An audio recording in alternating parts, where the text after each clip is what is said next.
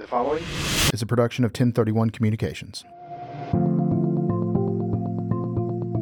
Welcome to the I Say All That to Say This podcast, an outreach of Impact Sports International. We seek to use sports as a vehicle to take the gospel to the hard to reach, the lost, and the forgotten. Whether that is just 10 minutes down the road or on the other side of the world. Here is your host. Here's your host. Here's your host. Here's your host, John Andrews.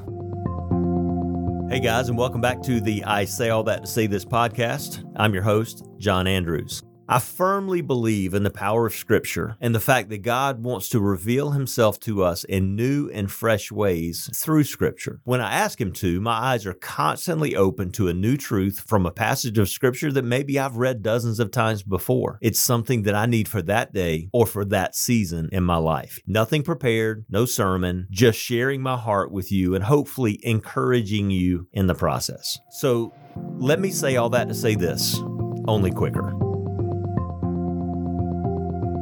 Hey guys, I hope you're having a great week so far. I know I told you a couple of weeks ago that I was walking through the books of Isaiah and Psalms personally, and I'd be sharing with you from that.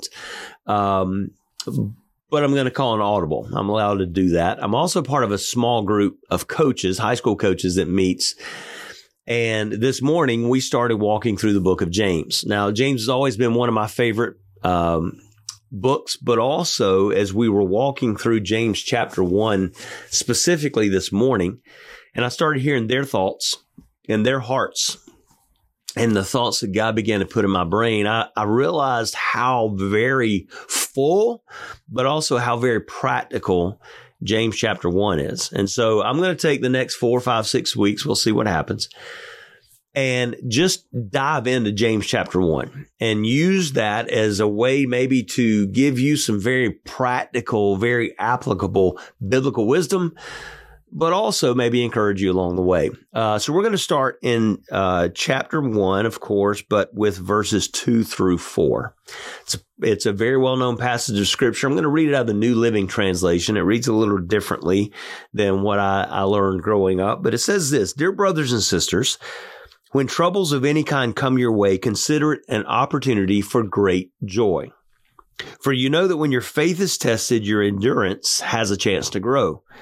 So let it grow. For when your endurance is fully developed, you will be perfect and complete, needing nothing." Now let's break that down. Great joy. The New International Version says pure joy, but we don't really in our lives, pure joy and great joy don't often collide in the same sentence as trial, trouble, difficulty, right? But James is saying here that in those times of trial, in those times of difficulty, our joy has a chance to show. Now, remember, joy is not feeling. Joy is not happiness.